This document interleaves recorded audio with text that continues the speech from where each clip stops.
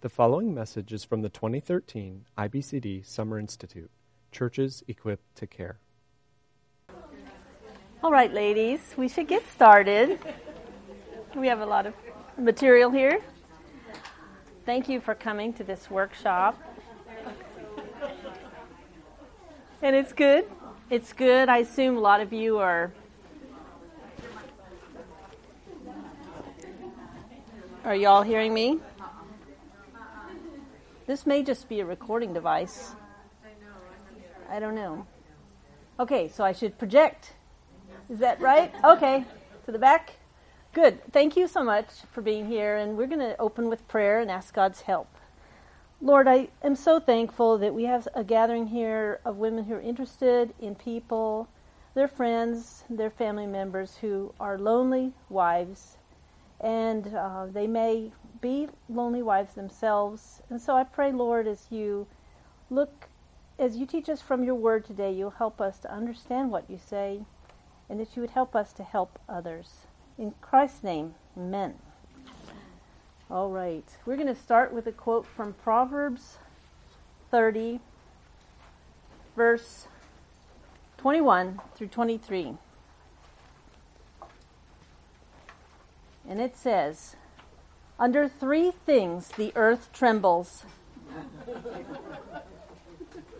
Under four it cannot bear up. A servant who becomes king, a fool who is full of food, an unloved woman who is married, and a maidservant who displaces her mistress." Do you see how important this is to God, this issue? He's given us, it's one of four major things that's an offense against God's creation. So it's a common problem, as I said in the prayer, that some of you may know somebody who's dealing with this issue of being married and going into marriage happy and excited and wonderful, walking down the aisle, and yet now you see yourself in a marriage which is separate lives, and it's heartbreaking. This is the most difficult, heartbreaking subject. It's one thing if you have a child who's disobedient, moves out, and some of you I've spoken to said, my child has moved out, they're living somewhere else, I don't see them much. But to have a spouse who is not treating you as a co-heir in Christ, fellow servant of God, you're living in a very difficult situation. And I am so sympathetic when these women come in for counseling. They might come in and say, help me with my marriage. They might say, our sex life is really messed up. And it might not be someone who comes for counseling. It's more than likely you're talking to somebody and you're finding out there is a separate existence. And I don't mean just physically, but you're talking about emotionally. You know the 50s when you've got the husband sits and reading the paper and the wife's sitting and she's on the other side of the table and they're not talking to each other. That's what we're discussing today. So it's hard for Christians especially because a Christian knows God's plan for marriage. And a Christian goes into marriage with that happy ideal. You're expecting long life best friend. That's what you wanted in life. So as we look, let's just take a look at what God's plan is for marriage. And he does, in the Garden of Eden, bring a couple together, Adam and Eve, in a wonderful, beautiful expression of God's creation. Out of Adam's rib comes a wife, a companion to him. And so we've got mutual love, and we have mutual respect, mutual service to the Lord with those two people. And as we're told in Ephesians 5, those of you who went to the women's pre-conference heard about Ephesians 5, not just talking about marriage, but thinking of God and his church is a symbol. So we have the ideal marriage. We have Adam and Eve in the garden before the fall. We have a symbol of Christ in the church. Beautiful picture that gets marred by sin. Okay? We have sin in the garden.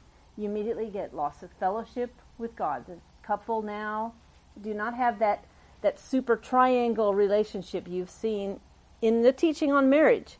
You have broken relationship with God and loss of fellowship with each other. It's it's sad. It happens gradually. It happens over time, usually. And you have a barrier because of sin. And these two people, instead of being a help to one another, have now become, they have a desire to get help from one another. And each one is lonely, okay? Adam and Eve, you think about them having the perfection and then the loneliness afterwards, the estranged relationship.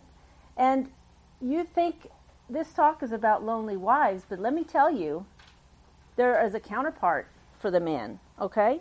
He might not be talking to friends like the lonely wife will, but he's got that ache in his heart, I imagine. I mean, what husband who marries knowing the Christian ideal survives thinking, this is my life, the rest of my life?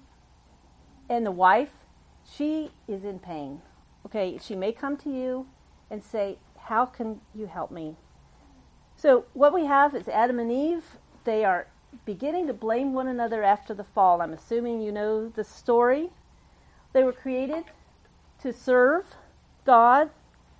They had mutual submission. And now we have a marriage where they're wanting to serve themselves. Okay? And you've got blame happening right after the fall, don't we? Oh, the woman you gave me, she gave me the fruit. And then she's blaming. So we've got mutual blame. But who is the enemy in the garden? Who is the enemy? Satan.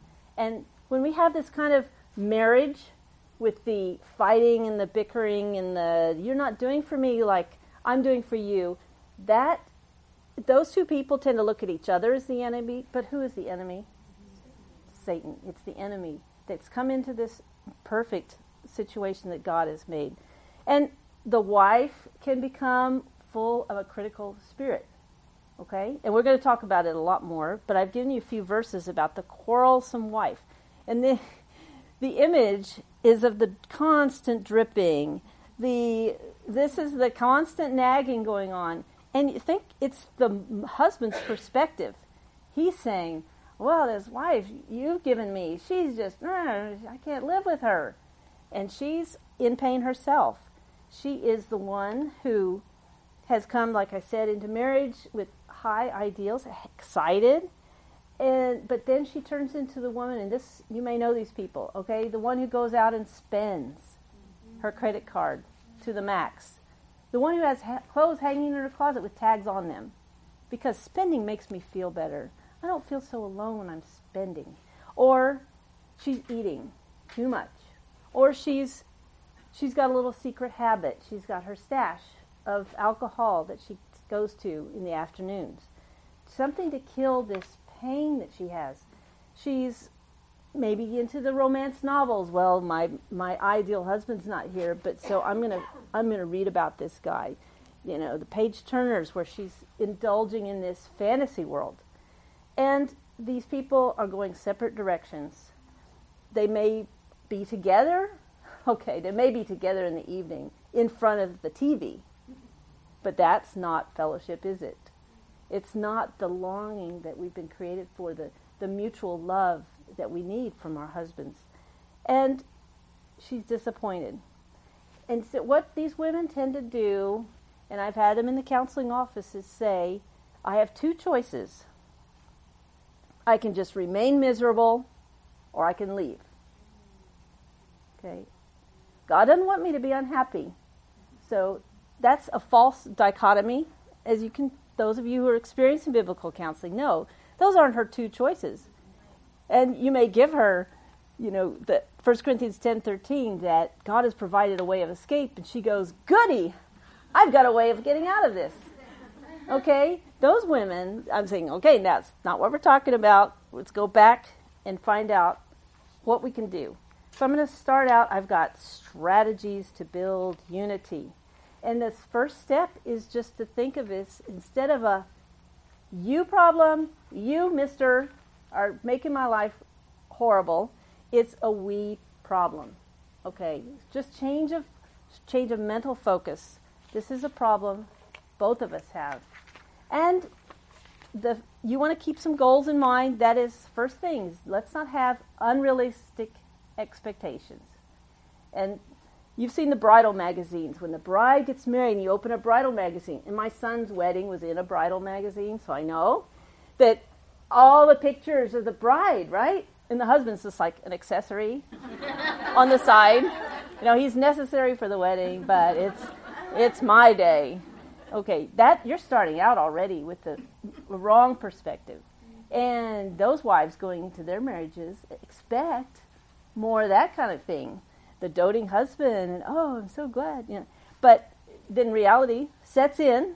The person who has this unrealistic expectation of what husband will do for me is the one who has made husband my idol, is the biblical word, or he's my God. He's the one who's going to be fulfilling me.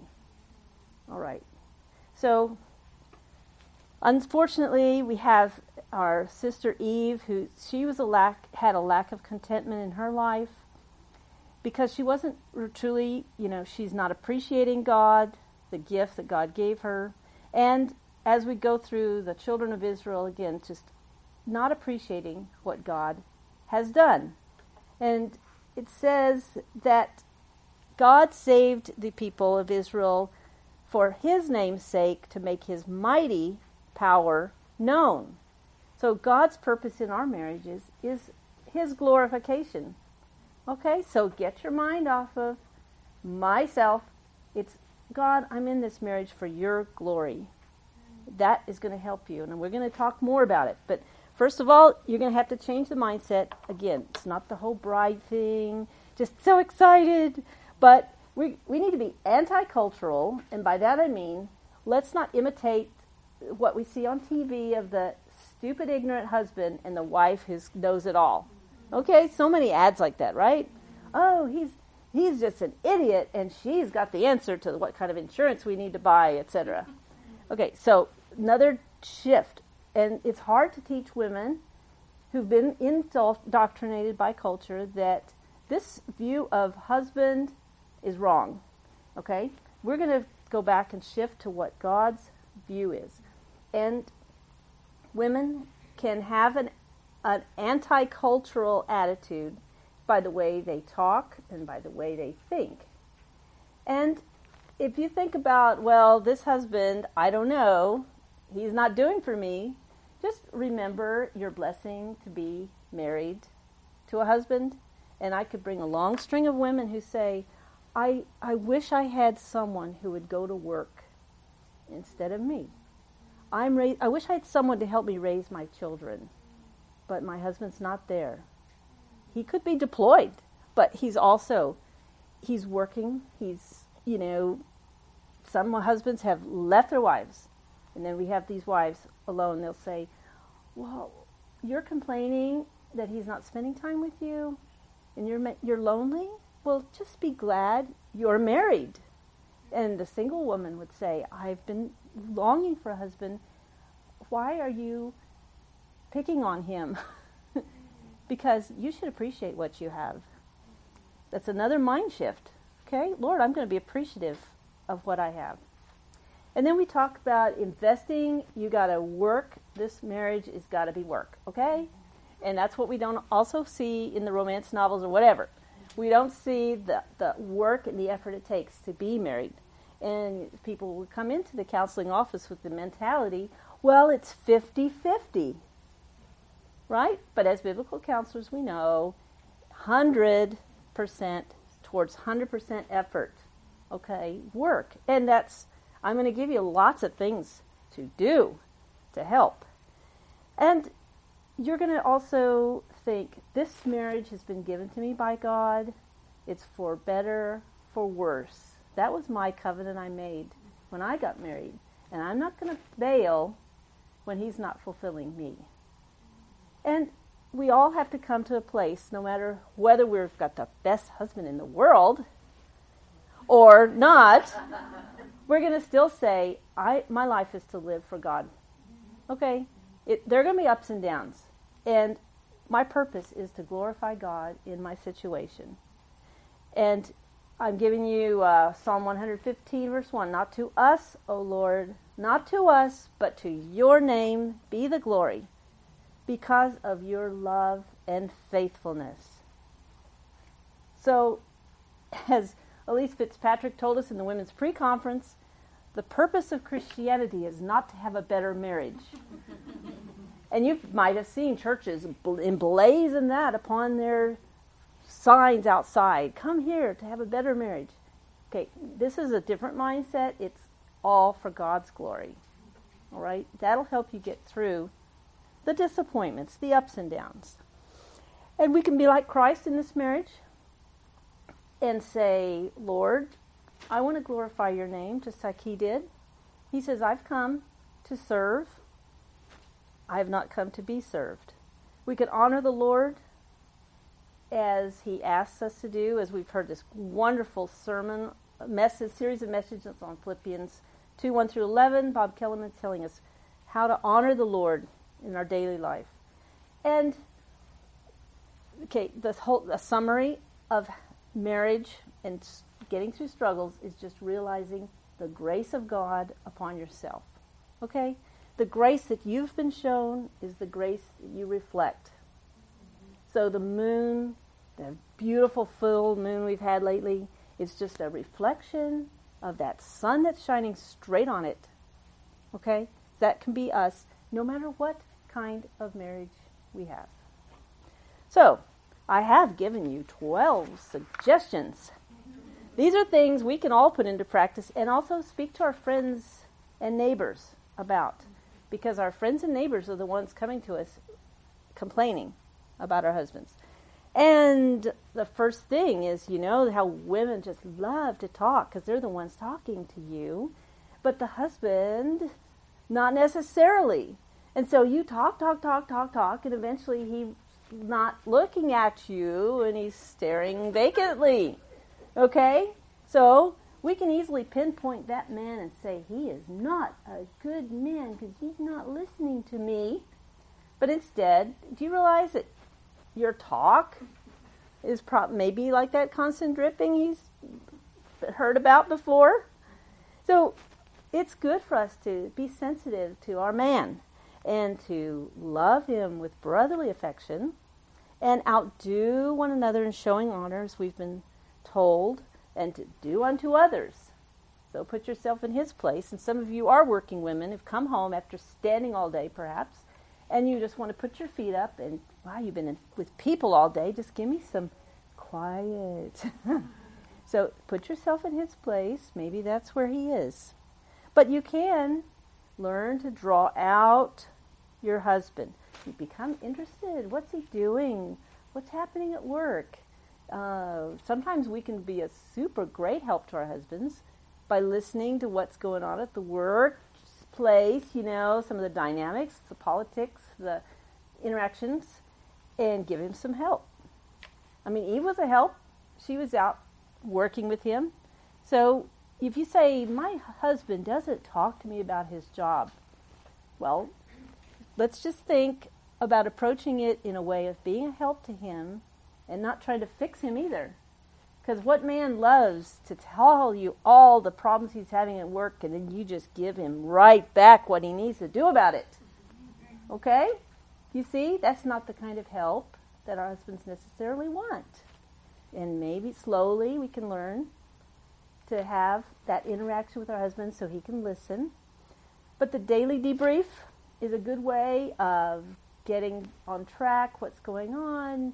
Tell me about your day, honey, you know, over the dinner table, or when we had small children, can I just, you know, when you get home, can we just debrief real brief, you know, quickly?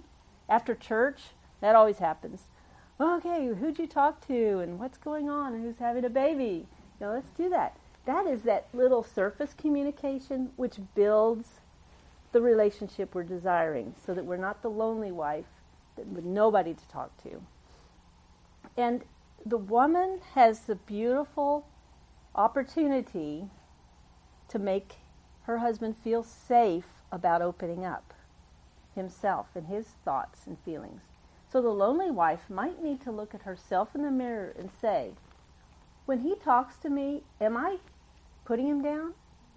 When he shares with me his insecurities, am I making fun of him? Or am I telling others about him, okay, those things will shut him down quickly. And so the lonely wife may have to examine what she's doing in her family to create this situation.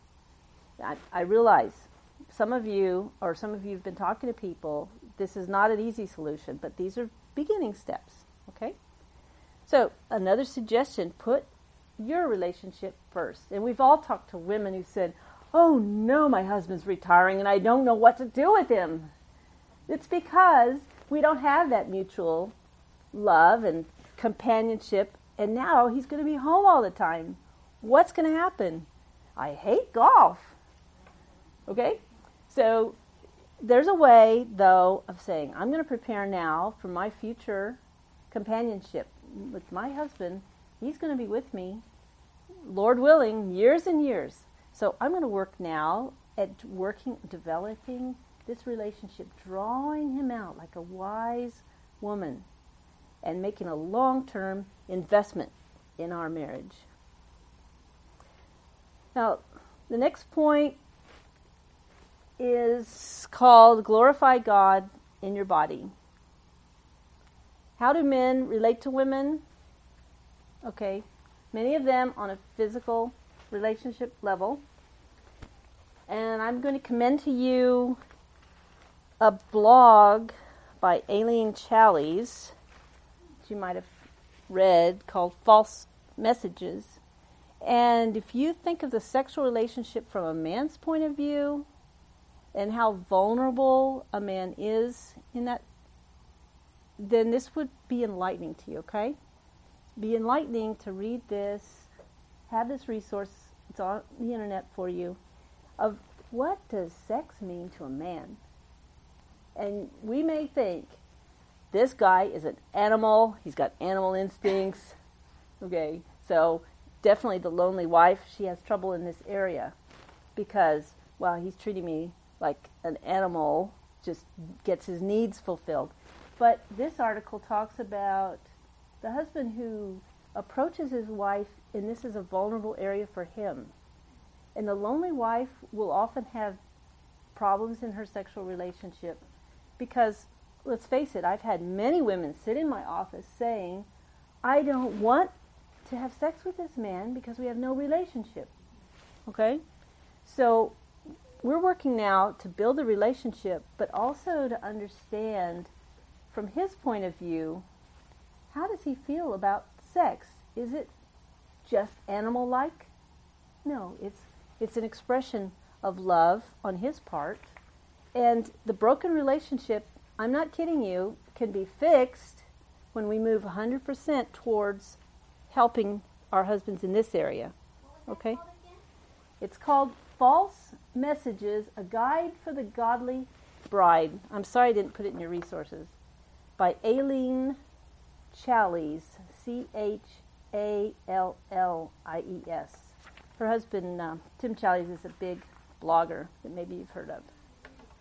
Okay, well this is great. I mean, read it. See what you think. Yeah, false messages. So, we can satisfy one another's physical and emotional needs and be unselfish. Okay, girls, be unselfish. Okay, you would really be surprised when women make an effort towards this area how much the husband responds and opens up and begins to talk, because I feel accepted by this woman. I feel loved. He's feeling some hurt too, okay? I'm feeling loved by a woman who's willing to be with me when I feel like a slob sometimes and I feel insecure about myself and I know I'm fat. And yet she's loving him. Do you see how that opens up the relationship? So just encourage you in that way. But also women, they're so skilled at creating atmosphere, and we do up our houses, don't we? We put flowers out and we do things on the walls and make it all nice. But have you thought about making an environment of love and welcome in your home, even for the husband? Okay, I mean, sometimes we think of him as an accessory, but he's not. He's the one that we're creating this haven for. So let's get creative. Let's use all those abilities that God has given us to make a home which my husband wants to be here.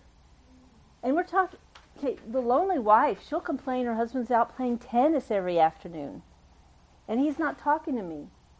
But if we create an atmosphere where, oh, honey, I've got your chair right here, the way you like it, and I'm going to serve you, then you think he wants to be there? He wants to be there. And eventually, he's going to start opening up to you. He's going to start wanting to spend time with you. And forget those guys down at the bar, because they're no fun. They're not like my wife. She takes care of me. So, I put a quote here from Ecclesiastes. Go, eat your bread with joy and drink your wine with a merry heart, for God has already approved what you do. And I asked a friend what to say to you all about lonely wives, and she said, tell them they need to be their husband's girlfriend.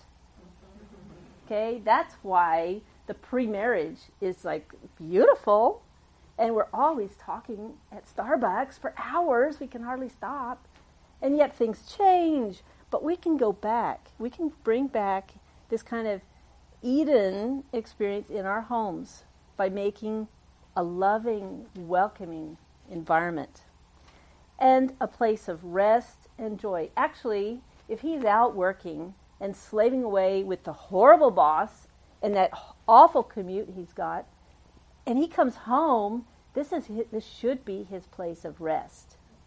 Okay, so we're making an environment where my husband would want to be here, and then I'm not lonely. Okay, maybe he's watching TV, but we're going to work on that. We're going to work on drawing him out.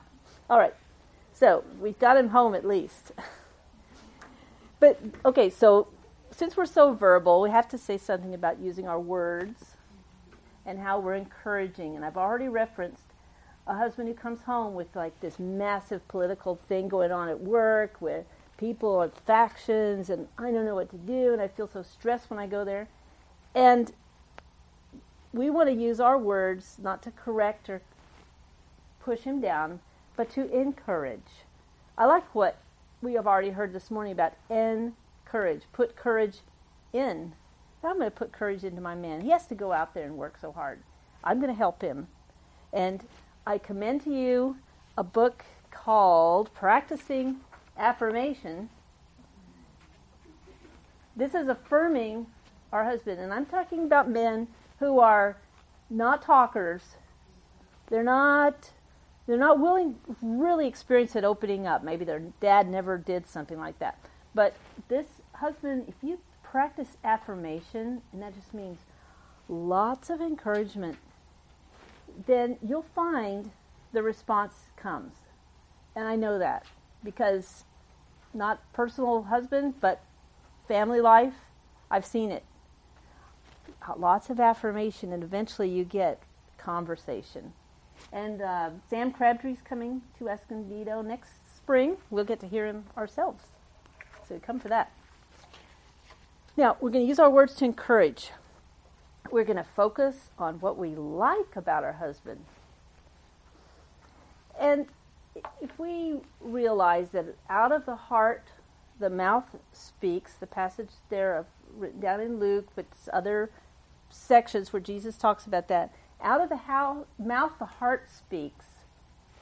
What is the evil, sinful heart that we have when we're disliking our husband? It could be envy. It could be comparing our husband with whatever, the pastor, or my sister's husband, or my friend's husband, or look at that guy, he's always repairing things in his house. Why don't you do that? Okay, that is a sinful heart of envy. Okay, so we're going to be aware of that, but we're going to also think, this is coming out of my evil, sinful heart. I need to confess. I may be putting down my husband and creating this lonely environment for myself by my words, by my sinful comparisons with my husband with someone else. So, Lord, please change my heart. That's where we start. Now, also you've got to remember 1 Corinthians 5:18, give thanks in all circumstances. Thank you, Lord, for this man you've given to me. So glad. And if any of you have done counseling for any length of time, you will have run across women who have real issues that need to be dealt with. There needs to be some talking out. Okay, the loneliness that's been created through sin has to be dealt with.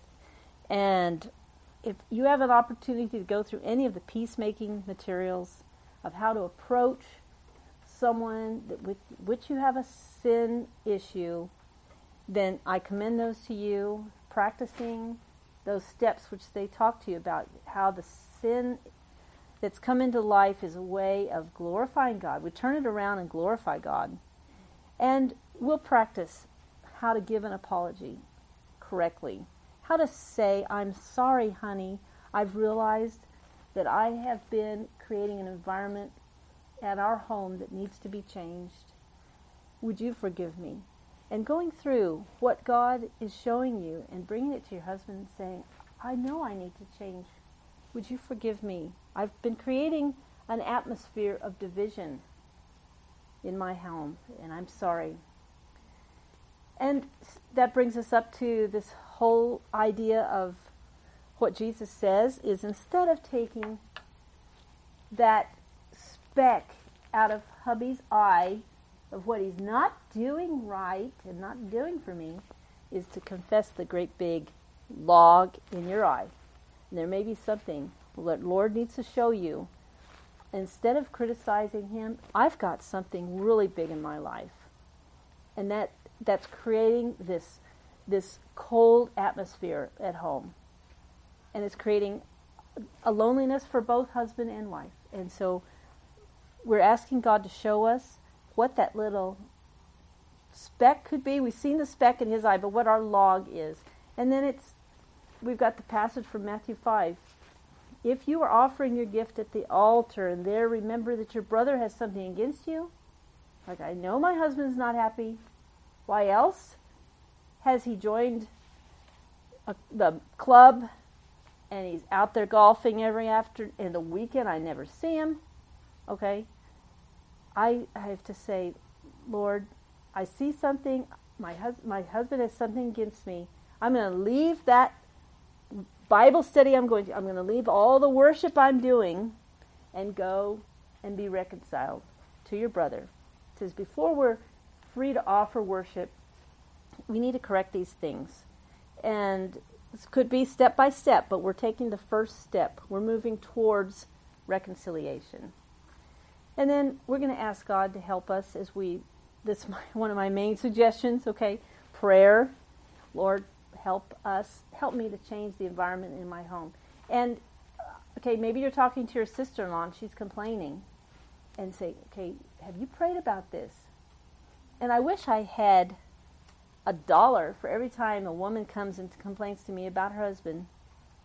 And just turning it around and say, have you prayed about that? Are you praying about that? I just wish I could say, and I have said this, he's not here right now. We're going to talk about your issues. Because, it's so much. It's a broken record. And she's telling you that. She's probably doing plenty of that at home too. Okay? So let's get back and say, Lord, just get my heart right. I'm going to pray about this situation. And I'm going to confess that perhaps I've put my husband up there and he's supposed to be everything to me. He's got to be my best friend. He's got to be my girlfriend. He's got to be my shopper. He's got to take me to places that I want to go to. Okay?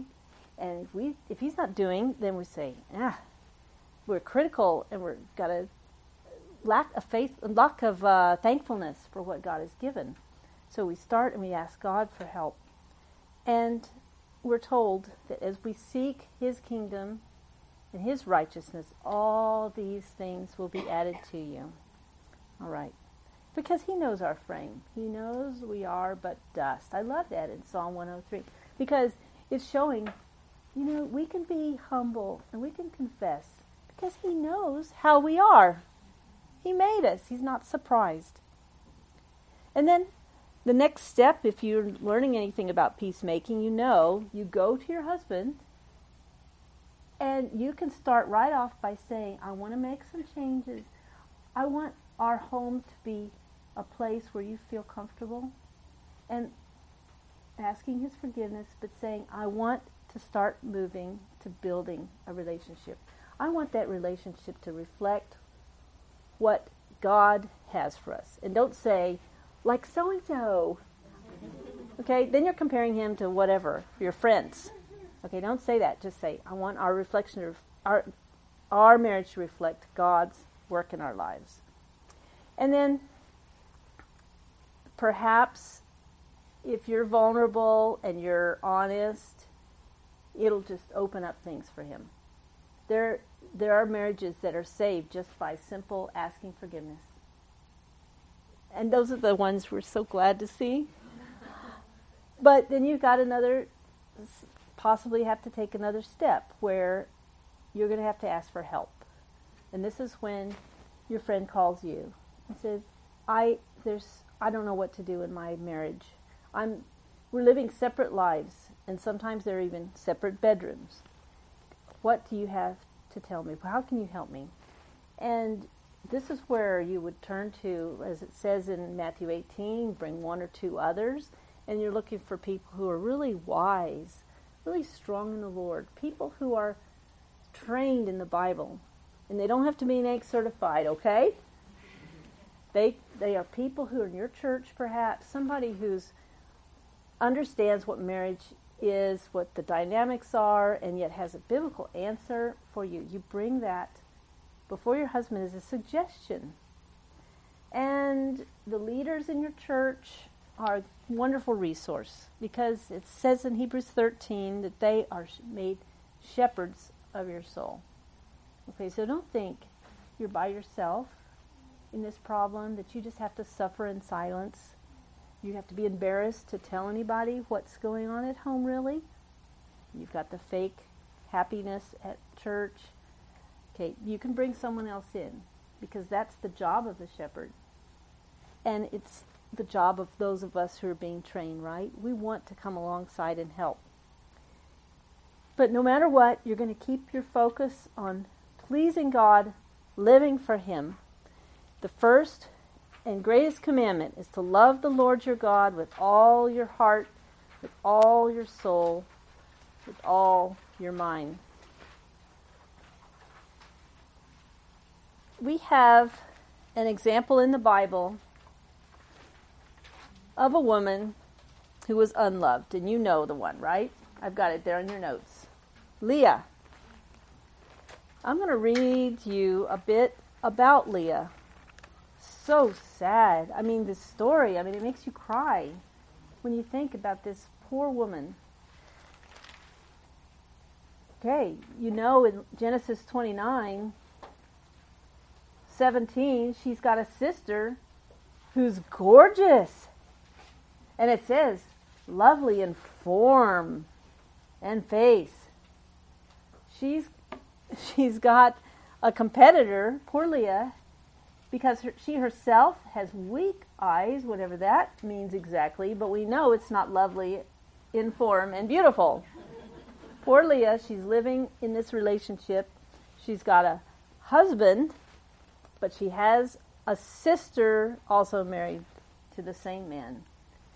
And I'm not sure what Leah was thinking or what happened with getting her in that situation. But no matter what, there's Leah in the morning of the wedding, the next day after the wedding night, which was clothed in darkness, I guess. Okay, so Jacob says to Laban, what is this you've done to me? I served you for Rachel, didn't I? Why have you deceived me? Why do I have this wife? Doesn't that break your heart just right there? So we get this big old explanation, and then Jacob finally gets to have Rachel, and he loved Rachel more than Leah. Verse 30. But God is in this, and in verse 31, the Lord saw Leah was not loved, and He gave her children. And some women who are in this most difficult, lonely relationship will find the blessing of children to be so fulfilling for them. Okay?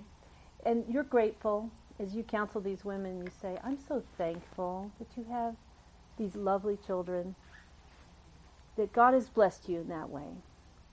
And He's blessing in many ways, but let's say, okay, the Lord has given children as a blessing. But Leah's response with her first pregnancy was that she got a son, and she says, this boy will be named Reuben, because the Lord has seen my misery. Surely my husband will love me now. And this is a desperate cry. It's painful. She's thinking, I'm going to make my husband love me by giving him a son. Well, we know that's not what happened, because she has another child, and in verse 33 of chapter 29 she says, because the Lord has heard I am not loved. She was given another son, Simeon. So she's persisting in this difficult situation. She gets pregnant again, has another son. And I can tell you, in the Middle East, sons are all the rage. I mean, that's the thing. That's like super blessed. She's had 3 sons now, but her child is named Levi, because now at last my husband will become attached to me. 3 sons. She thought that would do it for her. Verse 34, again she conceived, and when she gave birth to a son, she said, this time I will praise the Lord. She has a huge shift in her thinking here. She's thinking 3 times, my husband, if I just do this, he'll love me. If I just go to the gym, he's going to love me. If I lose 20 pounds, he's surely going to love me now. I've heard the country song about that. Okay? But here's the 4th one.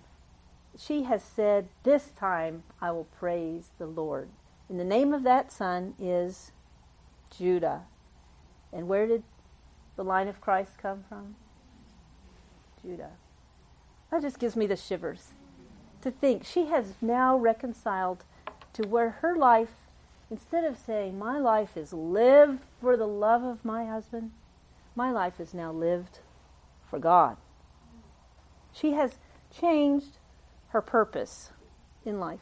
And what she wanted was sons, children, because God will give me a loving husband. And yet, right now, she's saying, this time, I will just praise the Lord. But, Bible's real. Bible's real, because Leah, she's still getting problems. Now we're looking at, okay, you have a whole thing about the servants, and they're having kids by them, or whatever.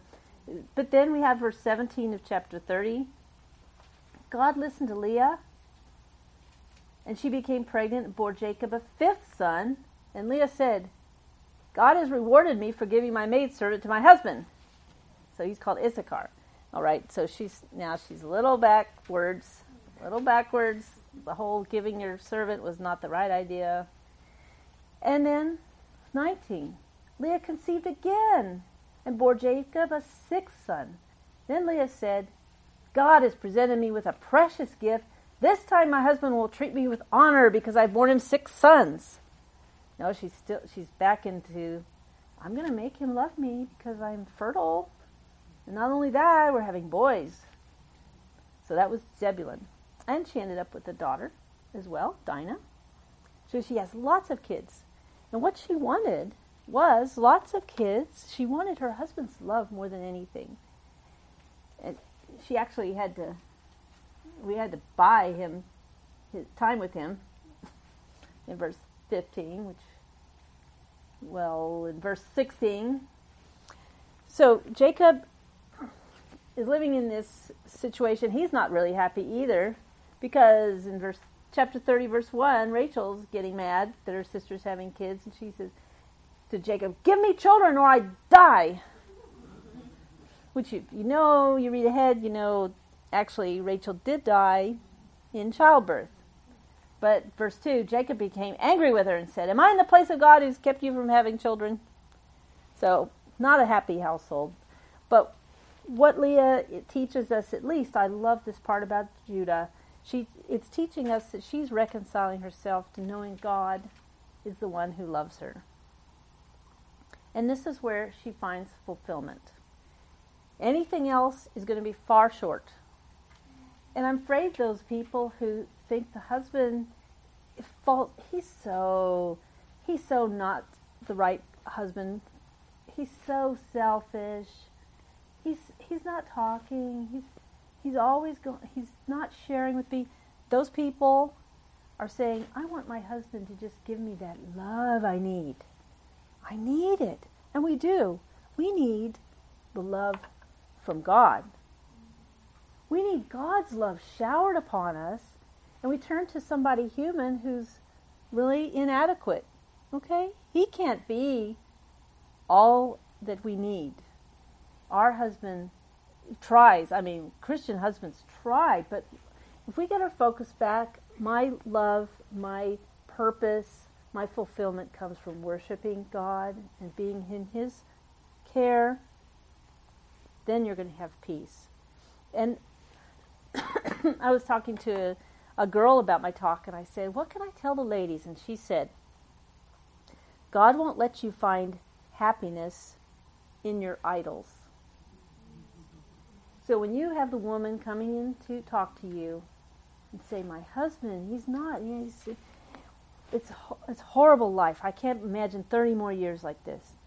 Say, "All right, let's take a look at whether this man you're putting him in a place of God.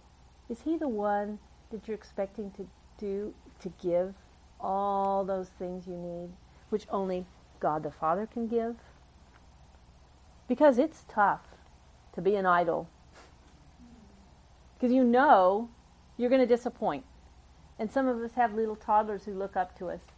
"Oh, Mommy, you're perfect. I want to marry you when I get older." The little kid, once they realize that we're true sinners, they've lost that idol worship. But that's when we redirect. We say, "Okay, God is there for you. God's going to give you that unconditional love. He's not going to be tired when you want to talk to Him. He's not going to blow you off and be more important than His computer. Make the computer more important than you." God's not like that. So when our husbands start doing stuff like that, and we get mad at them, we're realizing, "Oh wait, he's a fellow sinner. I need to be extra patient, understanding. He's not trying necessarily to tune me out." And the wise wife will say now and then, "Honey, could we talk? Could you just put the computer away and let's talk?" And the wise husband will respond really well to that and say, "Oh, yes, I didn't realize." So that's where we're coming and we're talking, we're approaching our husbands with our needs, so he knows. But the ultimate, the whole goal in life, everything is to serve and glorify God. Ecclesiastes 12:13. "The end of the matter, all has been heard. Fear God and keep His commandments, for this is the whole duty of man." Philippians 3:8-10. "What is more, I consider everything a loss compared to the surpassing greatness of knowing Christ Jesus, my Lord, for whose sake I've lost all things. Consider them rubbish, that I may gain Christ and be found in Him, not having a righteousness of my own that comes from the law, but that which is through faith in Christ, the righteousness that comes from God and is by faith."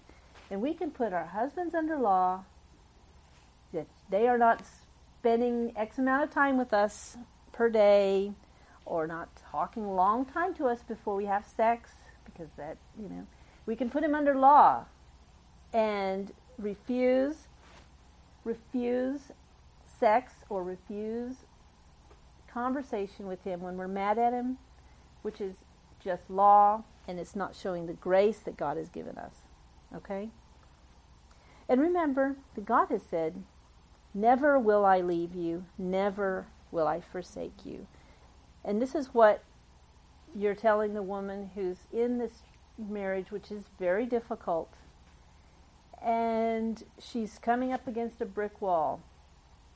She's trying to encourage, she's trying to minister to her husband, and he's selfish, he's into himself, okay? And then you just say, what you're doing is remembering God is the husband. God is the heavenly Father and the one who loves you more than anyone else. And you encourage that woman to persevere. And it takes faith to keep persevering. It's like a fight.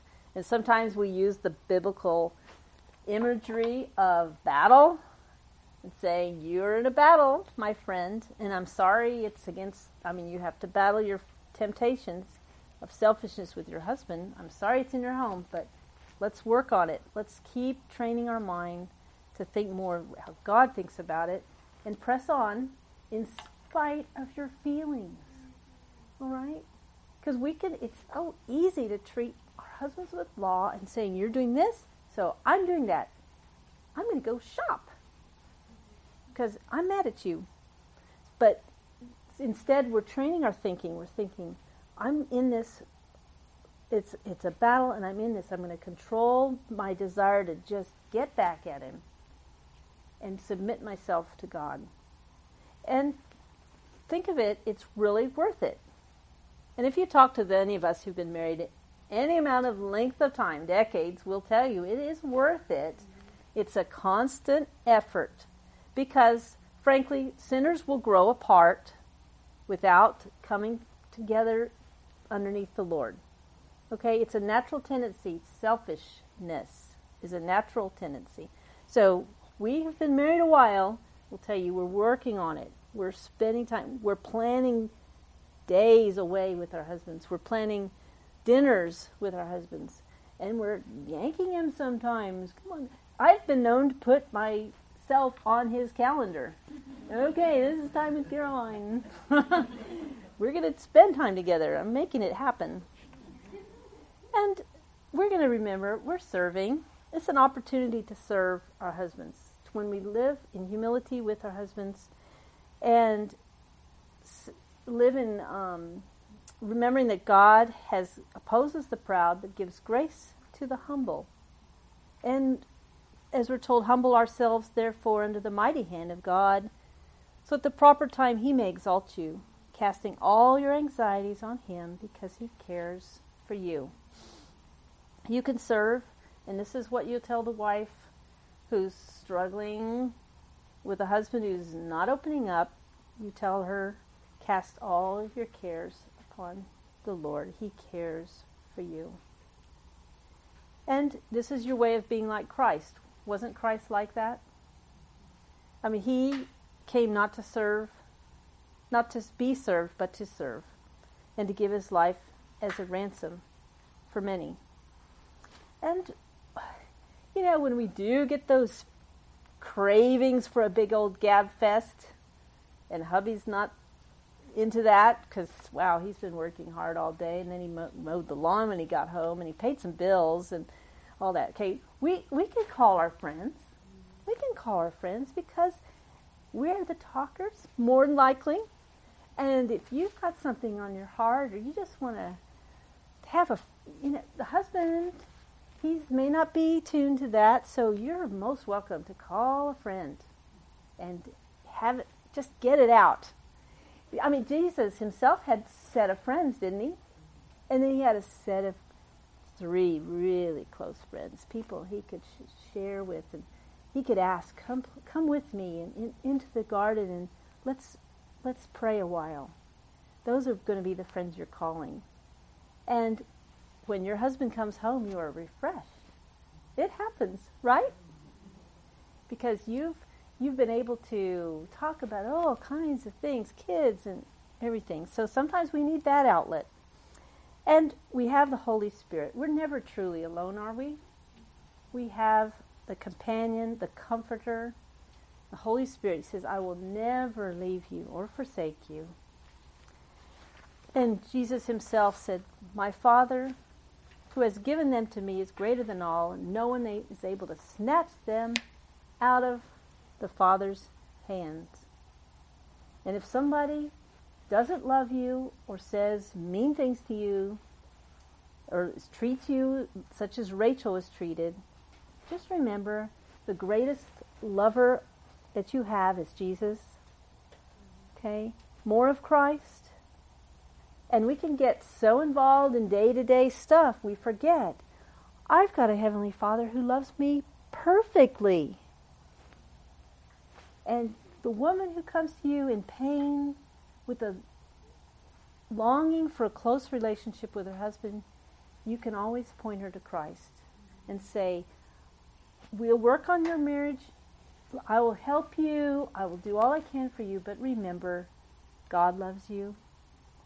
And you perhaps, this may be the purpose of your trial, is to be focused more on God and develop that relationship where you're crying out to Him, and in the middle of the night you're praying in your bed to Him because He's there. That may be why you're brought through this, because God doesn't want you to be happy without Him. You need Him. That'll draw you to Him. We also understand God knows our situation. He is a husband to us. He's our Creator. He's the sovereign Lord. I have this passage here in Hosea. Well, there's one in Isaiah too. Isaiah 54, I'm going to read this because this is a key verse for helping these ladies. It says, "For your Maker is your husband, the Lord Almighty is His name. The Holy One of Israel is your Redeemer. He is called the God of all the earth. The Lord will call you back as if you were a wife deserted and distressed in spirit, a wife who married young only to be rejected, says your God." And then I have this passage in Hosea chapter 2, verse 16. "In that day, declares the Lord, you will call me my husband. You will no longer call me my master." Verse 19, "I will betroth you to me forever. I will betroth you in righteousness and justice, in love and compassion. I will betroth you in faithfulness, and you will acknowledge the Lord." And this very famous verse in 23, Hosea 22:23, "I will show my love to the one I called not my loved one. I will say to those called not my people, you are my people. They will say, you are my God." So just to wind up, give you a couple verses which the woman in this situation needs to hear. And first one is Philippians 3, 8 through 11. I've already read it, but let's get our mind back on God Himself. "Indeed, I count everything as loss." I count this marriage that's not turned out the way I wanted as loss because of the surpassing worth of knowing Christ Jesus, my Lord. For His sake, I've suffered the loss of all things and count them as rubbish in order that I may gain Christ and be found in Him, not having a righteousness of my own that comes from the law, but that which comes through faith in Christ, the righteousness from God that depends on faith, that I may know Him and the power of His resurrection and may share in His sufferings, becoming like Him in His death, that by any means possible I may retain the resurrection from the dead. In this benediction, 2 Thessalonians 2:16, "May the Lord, our Jesus Christ Himself, and God our Father, who loved us and by His grace gave us eternal encouragement and great hope, encourage your hearts and strengthen you in every good deed and word." Amen. Copyright 2013 IBCD, all rights reserved. More free audios can be found on our website at www.ibcd.org.